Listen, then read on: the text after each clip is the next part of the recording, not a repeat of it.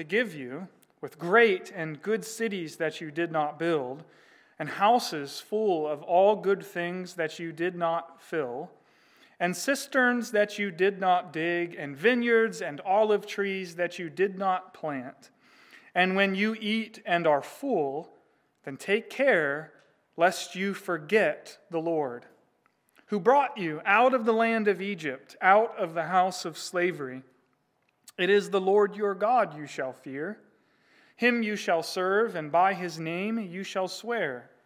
You shall not go after other gods, the gods of the peoples who are around you, for the Lord your God in your midst is a jealous God, lest the anger of the Lord your God be kindled against you, and he destroy you from off the face of the earth. You shall not put the Lord your God to the test, as you tested him at Massah. You shall diligently keep the commandments of the Lord your God and his testimonies and his statutes, which he has commanded you. And you shall do what is right and good in the sight of the Lord, that it may go well with you, and that you may go in and take possession of the good land that the Lord swore to give to your fathers, by thrusting out all your enemies from before you, as the Lord has promised. When your son asks you in time to come, what is the meaning of the testimonies and the statutes and the rules that the Lord our God has commanded you, then you shall say to your son, we were Pharaoh's slaves in Egypt, and the Lord brought us out of Egypt with a mighty hand, and the Lord showed signs and wonders great and grievous against Egypt and against Pharaoh and all his household before our eyes. And he brought us out from there, that he might bring us in and give us the land that he swore to give to our fathers. And the Lord commanded us to do all these statutes, to fear the Lord our God for our good always, that he might preserve us alive as we are this day. And it will be righteousness for us if we are careful to do all this commandment before the Lord our God as he commanded us. Well, I think we've all experienced in our lives the power of stories. A good story is able to get hold of our imagination and shape our view of the world, our sense of self, and our purpose and destiny. If a good story captures your imagination, it can control your whole life. And I think that's one of the reasons why the greatest nations and empires and movements throughout history have relied so much on the telling of stories. That's why everyone today works to control the narrative, as we say. The story, right? Especially if it has to do with a people's basic origins, has the ability to shape a people's sense of identity and destiny. This is what the legendary poem of Virgil, Aeneid, did for the Romans under Caesar Augustus. There was this profound narrative that accompanied the rise of the empire by telling this foundational epic. Virgil gave the people of Rome a sense of identity and destiny. It's the same for the story of Muhammad for Islam. Doing history with Karis this year, and for about a month or so we've been studying the history of Islam, and we've been learning how foundational Muhammad's story and life are for the Islamic faith. We could give example after example of this. We see the battle raging in our own country today to control the national narrative. You may have heard of the 1619 Project, which is a controversial initiative by the New York Times Magazine to reframe, really, the American story. Instead of beginning with the Declaration of Independence in 1776, the 1619 Project argues that America's true founding began in August of 1619, when the first ship with slaves made its way to the New World. You see, the way, though, that stories capture our imagination and shape our lives raises a question for us. And that is, what is your story? What story are you telling yourself? What is the foundational narrative that you live out of?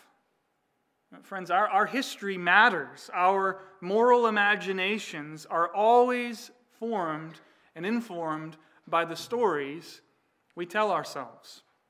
And this is reflected in our passage today here in Deuteronomy. This is why Moses rehearses the story of how God's people, how God brought them out of slavery in Egypt and into the promised land. And if you notice the language, that God brought them out to bring them in. And Moses will say this in one form or another again and again. This was Israel's foundational narrative. God brought them out to bring them in, and their story anticipates the greatest story ever told. As Paul puts it in Colossians chapter 1, verse 13, God has delivered us from the domain of darkness and transferred us to the kingdom of His beloved Son, in whom we have redemption, the forgiveness of sins. He delivered us and transferred us. He brought us out to bring us in. He brought us out of darkness to bring us into the kingdom of His Son. That is our story in Christ, and it is the story that shapes how we live. And so I want to consider the passage before us today in two parts. So just two basic ideas to give us frame of reference. First, the danger of forgetting. And secondly, the drama behind the demands. The danger of forgetting we see in verses 10 through 19. The drama behind the demands in verses 20 through 25. So let's begin with the first, the danger of forgetting. The Bible repeatedly warns us that it is never easier to forget God than when He has richly blessed us. This is a theme running throughout the book of Deuteronomy. We've already seen it before, and it's here in verses 10 through 12. Have a look at those verses again with me. When the Lord your God brings you into the land that He swore to your fathers, to Abraham, to Isaac, and to Jacob, to give you with great and good cities that you did not build, and houses full of all good things that you did not fill, and cisterns that you didn't dig, and vineyards and olive trees that you did not plant. And when you eat and are full, then take care lest you forget the Lord, who brought you out of the land of Egypt, out of the house of slavery. You see, material affluence has a way of going hand in hand with spiritual amnesia. Having plenty can so easily numb us to our need and our dependence upon God. It can make us like Pharaoh, who asked the question, who is the Lord? And so as Moses anticipates all of the good gifts that Israel will enjoy in the promised land, all of these things that they didn't earn, all of these things that they didn't build, all of these things that they didn't produce, he warns them, don't forget the giver. That's a timely reminder around Thanksgiving season, isn't it? But this is what so often happens. We tend to be forgetful and proud and ungrateful precisely when we should be most mindful and and humble and grateful instead of being ungrateful for God's grace and generosity. But isn't it easy for us? I know that I find this to be true for myself. It's so easy. For example, if I'm in good health, to credit it to what I'm eating or how I'm exercising, or if we enjoy a strong marriage, isn't it easy to credit our efforts and our strategies in our marriage? Or if we're in a good financial situation, it's easy to credit our financial planning and our hard work. Or if we have obedient kids, to credit our parenting strategies. If we don't fall into some kind of scandalous sin, aren't we tempted to credit it to our superior moral vision? It's just a reflex of our sinful hearts to take credit and forget where good things really come from. It's always sobering to ask ourselves Paul's searching question: what do you have that you did not receive? If then you received it, why do you boast as if you didn't receive it? You see, it's easy to grow full and forgetful because material affluence produces spiritual amnesia. And the next thing we need to see in this passage is that spiritual amnesia exposes us to other dangers as well. As Moses goes on to warn the Israelites in verses 14 and 15, "You shall not go after other gods, the gods of the peoples who are around you. For the Lord your God in your midst is a jealous God, lest the anger of the Lord your God be kindled against you, and he destroy you from off the face of the earth." I wonder if you see the connection here. When we forget our God, we inevitably fill the void with other gods and other stories for sources of self, sources of security, sources of satisfaction. And so the dangers compound in this way. Material affluence can easily lead to spiritual amnesia. Spiritual amnesia can lead to idolatry, and idolatry can lead to outright apostasy, ending in judgment. You see, decadence is deadly. And many people are recognizing the fact that we live in a decadent culture. In verses 16 through 19, Moses continues to warn the people, "You shall not put the Lord your God to the test as you tested him at Massah. You shall diligently keep the commandments of the Lord your God." Now notice here that the warning against forgetting not only talks about the danger of forgetting God and his generosity and his goodness and his grace, the warning also contains a reminder to not forget a key moment and episode of failure on the part of God's people. Isn't that interesting? What are we called to remember here? We're not only called to remember the good things God has done and will do for them, we're also called to remember the bad things that God's people have done, the evil that we've done. And we see this in verse 16. "You shall not put the Lord your God to the test as you tested him at Massah."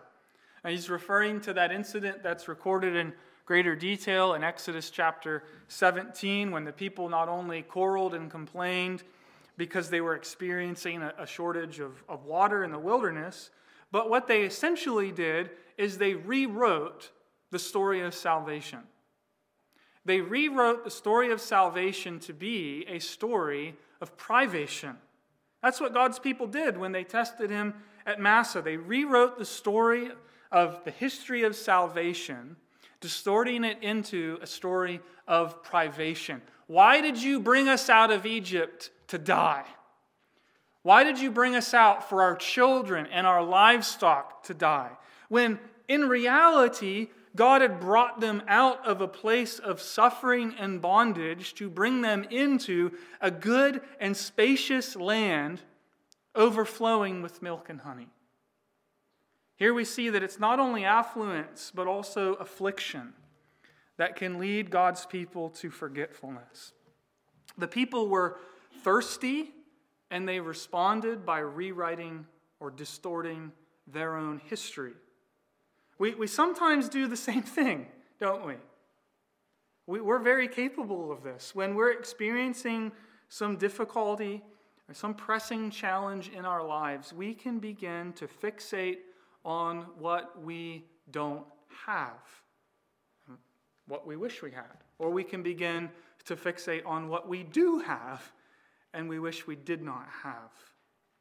When we experience trials of various kinds, we can allow what Paul calls light and momentary afflictions to eclipse the eternal weight of glory. I heard the story of a pastor. I'm not bold enough to do this, I guess, but a pastor who, during a sermon, brought a big white poster board, those big poster boards.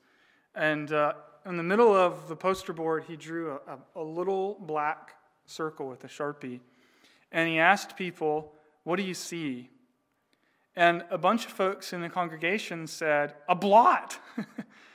And he pointed out to them that really illustrates what we so often do. So often we focus on the tiny blot and we miss the widespread mercies.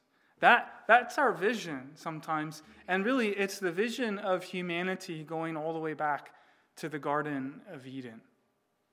Think about Satan's strategy for a moment back in the Garden of Eden. He what did he do? He attempted to rewrite history. He attempted to distort reality with a question. Did God really say, "You must not eat from any tree in the garden"? You see what he's doing? You see what he's doing with the question? The question makes God seem stingy and ungiving when the truth of the matter is, we've just read in Genesis chapter 1, after creating the man and the woman, God blessed them. And he placed them in this garden of abundance and said, everything is yours to cultivate and to enjoy and to expand. There's just one exception. There's one tree that is off limits. But Satan succeeded in his attempt to make God, the creator of all things, seem close-fisted. And this is what Satan does, and it's what we sometimes do in our sinfulness. We emphasize God's prohibition over his abundant provision. We put God to the test by saying things like, "You must not love me unless you give me this. You must not care about me, God, unless you take this away." This is how Satan tempted Jesus in the wilderness. Think about it. He tempted Jesus incarnate to put his Father to the test. In Luke chapter 4, we're told Satan took Jesus, one of his temptations, he took Jesus to the pinnacle of the temple, and he said to him, "If you are the Son of God, throw yourself down from here, for it's written, he will command his angels concerning you to guard you, and on their hands they will bear you up, lest you strike your foot against a stone." He's quoting scripture there. And that's the last temptation in Luke's account of Jesus' encounter with Satan in the wilderness. And in many ways, it's the greatest temptation because it is the temptation to try and make God love us on our own terms. To compel God to love us in a way that he has not revealed. It's saying, if you love me, God, I've got to be able to throw myself off the temple and you're going to catch me. I get to define how you love me. If you love me, then you'll do this. If you love me, you'll take away this. This is such a real temptation, isn't it? To tell God, unless you love me like this, then you must not really love me. Unless you do this for me, you must not really care about me. Satan knew that Jesus wanted nothing more than for all to see the divine glory that he enjoyed with the Father before the world began. Just consider this temptation alongside of Jesus' high priestly prayer in John chapter 17, when he asks that those who are with him would see his glory. And Satan, what's he doing? He's tempting Jesus to snatch and grab a spectacular display of glory that was also painless and conveniently bypassed the cross. And we're so tempted to tell God, you don't really love me unless you love me in a way that's painless, in a way that conveniently bypasses the call to pick up our cross and to follow Jesus for the joy that is set before us. But there's good news in this story, because Jesus responded to Satan's temptation by quoting from this very text, from Deuteronomy chapter 6, verse 16. He said, "You shall not put the Lord your God to the test." What are we meant to learn from this? Well, unlike Israel, who tested God at Massah, and unlike us, who have tested God in our own ways, Jesus trusted God. He entrusted himself into the hands of his heavenly Father. We need to remember the good things that God has done for us. And this passage is also reminding us that we need to remember the bad things that we have done. Both are and can be instructive for the life of faith. We need to, as it were, remember the own masses of our personal lives. And as Jesus shows us, we shouldn't forget the episodes in the history of God's people where we failed miserably. Now, why would that be?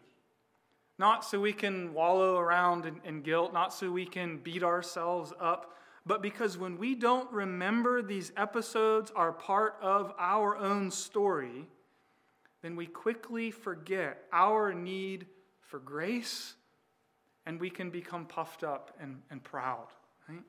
If we don't remember, for example, if we don't remember that Abraham slept with his own servant, if we don't remember that King David was an adulterer and a murderer, if we don't remember that many of the heroes of our faith in Scripture and throughout history were so profoundly flawed.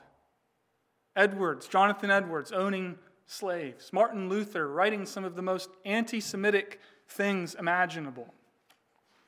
We could go on with a list of these things. We could think about the people of God in a corporate way. For example, Southern Presbyterianism, which the PCA emerged, did not do a good job handling the race issue and sometimes actively promoted segregation during the civil rights movement. When we don't remember these stories as part of our own history, we can quickly forget how badly we are debtors to grace. And we may foolishly begin to think that God's blessing is because we're somehow better or more righteous than other people. We'll come back to that idea later on in the book of Deuteronomy. But this passage here is teaching us that we do need to be well acquainted with the stories of our failures if we are going to be a humble and dependent people on the Lord our God. That brings us to the second part of the passage that I want to look at for a few moments.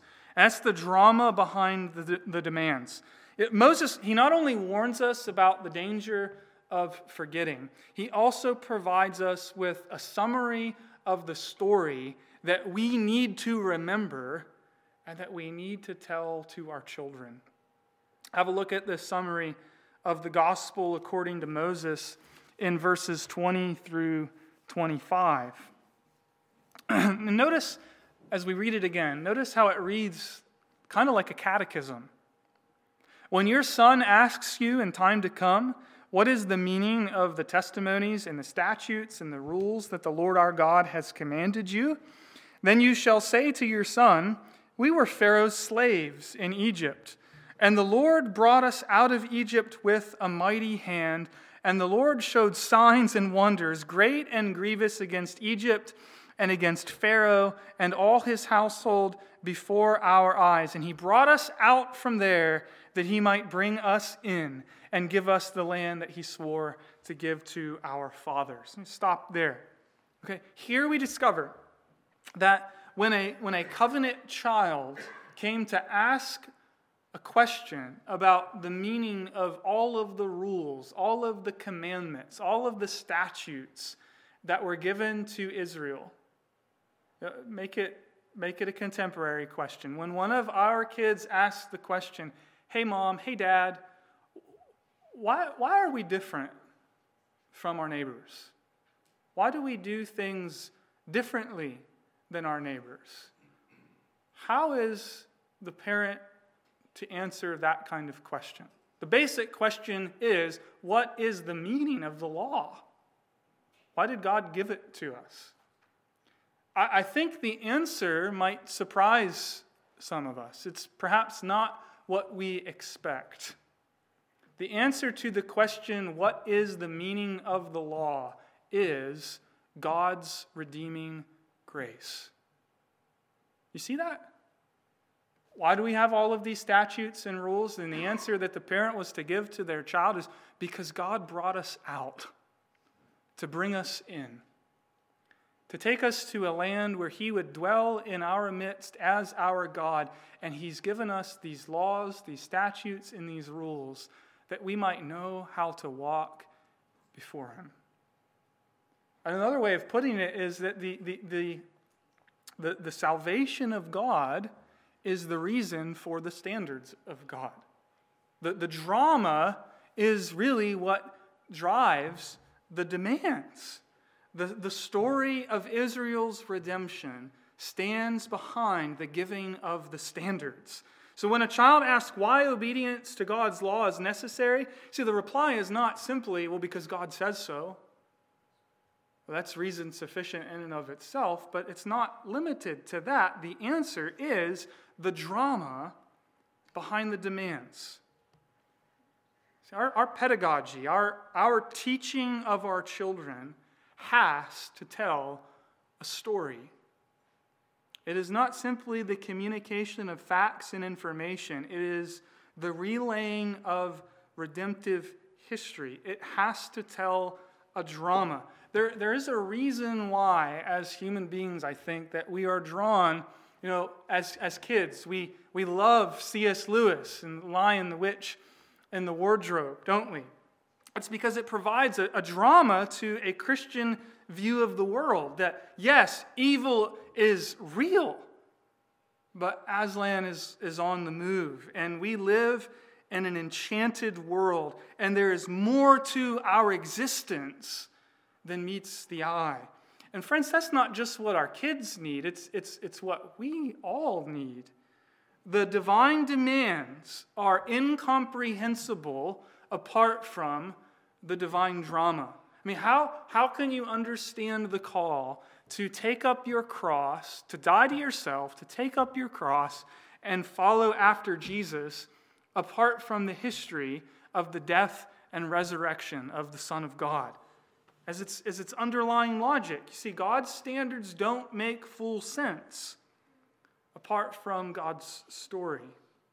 It is the story of salvation that summons us to keep the standards, and it's only within the context of the divine drama that we discover the deepest and truest meaning of the divine law.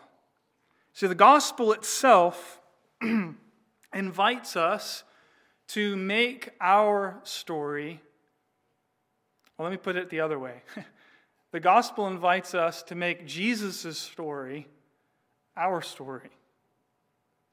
Think about how Paul teaches Christians to deal with remaining sin in their lives in a passage like Romans chapter 6.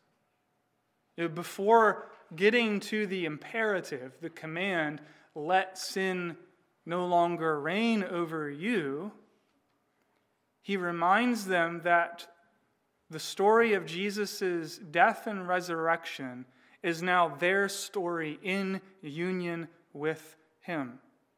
The death that Jesus died to sin, you died to sin.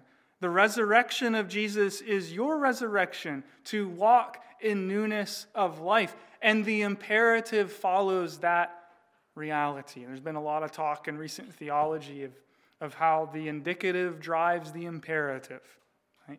The indicative, the reality of what God in his grace has done in Jesus Christ leads to the imperatives, the commands of the Christian life. It's another way of saying that the drama drives the demands.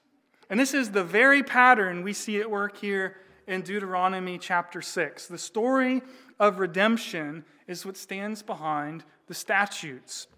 And another thing I want you to notice here is the way that the children of Israel are enfolded into this story. Okay, God's saving love is what stands behind the law, and the children are included in the true life and liberty that comes from within God's prescribed limits, which turn out to be far more broad and spacious and far more free than any freedom we might try to construct for ourselves.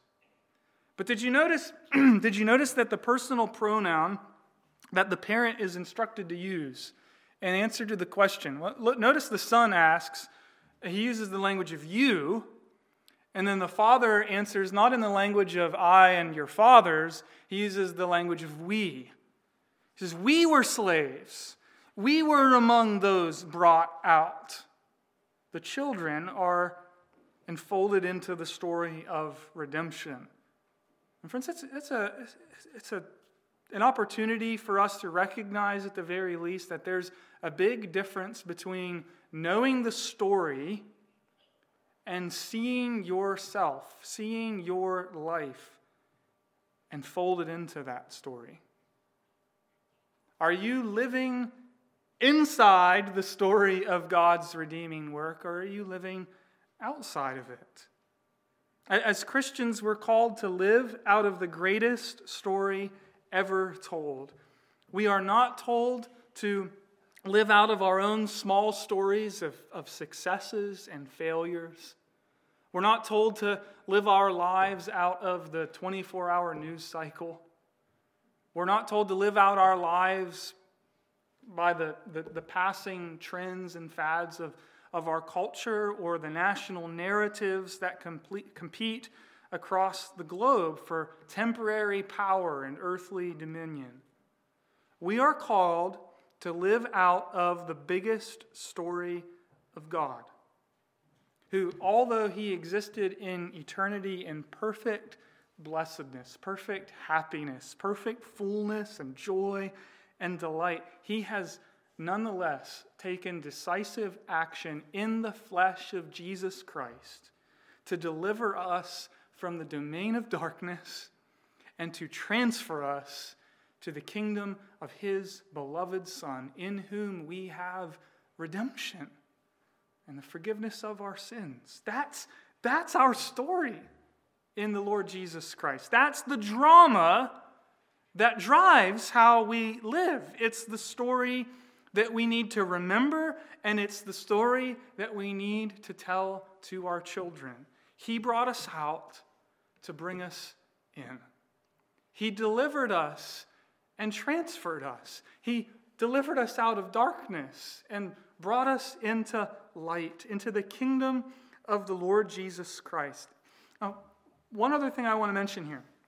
Understanding this transfer, the nature of this transfer, is absolutely critical for our understanding of how the gospel works, of what it means to be redeemed, what it means to be saved by God. God's goal, you see, is not simply to free us from something and then leave us to ourselves. No, the goal of redemption is to bring us out in order to bring us into something even better. He brings us to something better. But we have to recognize that as we hear that message, that we live in a culture that looks to get out and be free from any and all kinds of authority. We don't want anybody giving us rules or statutes or commands to live by, do we? We all feel that tendency in our hearts. Nobody is going to tell me what to do. No one's going to tell me how to live my life. Now, to a certain degree, I think that response is understandable because so many authorities in this world are a whole lot more like Pharaoh than the God of Israel. We've been trained by the abuses of power and authority by tyrannical, selfish, proud, and frankly petty masters to resist authority.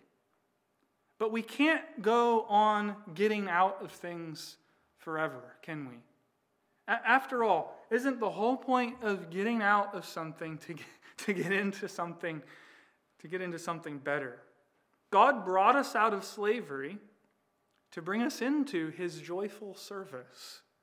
But you see, if we refuse his good rules and statutes and commands, then we are left wandering in the wilderness of our own willfulness.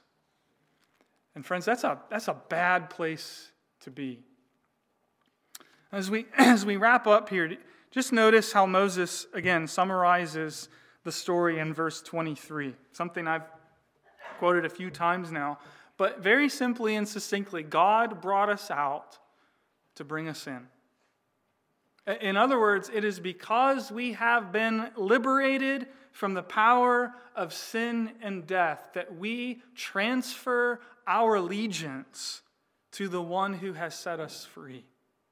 That's the point of the passage here. The point of redemption is not that, well, God has done something nice for us, so now we're obligated to do something nice for him in return. The point is that we were there. We were there. We were dwelling in darkness. We were in chains. We were dead in our sins and our trespasses. But God made us alive. And he set us free. And now we have a new master. And he is our life. And it is right. And it is good if we are careful to do all that he has commanded us. And so this passage in a nutshell, brothers and sisters, is urging us, do not forget God. Do not forget his generosity and goodness and grace to you. And to remember the drama that drives the demands of the Christian life. Let's pray together.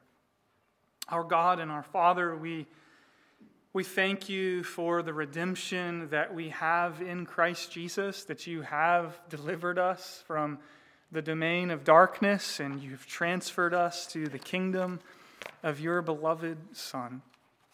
Father, we confess how prone we are to forget you and to forget all that you have done for us. So would you please keep us grounded in the gospel and remind us afresh each and every day of your grace to us.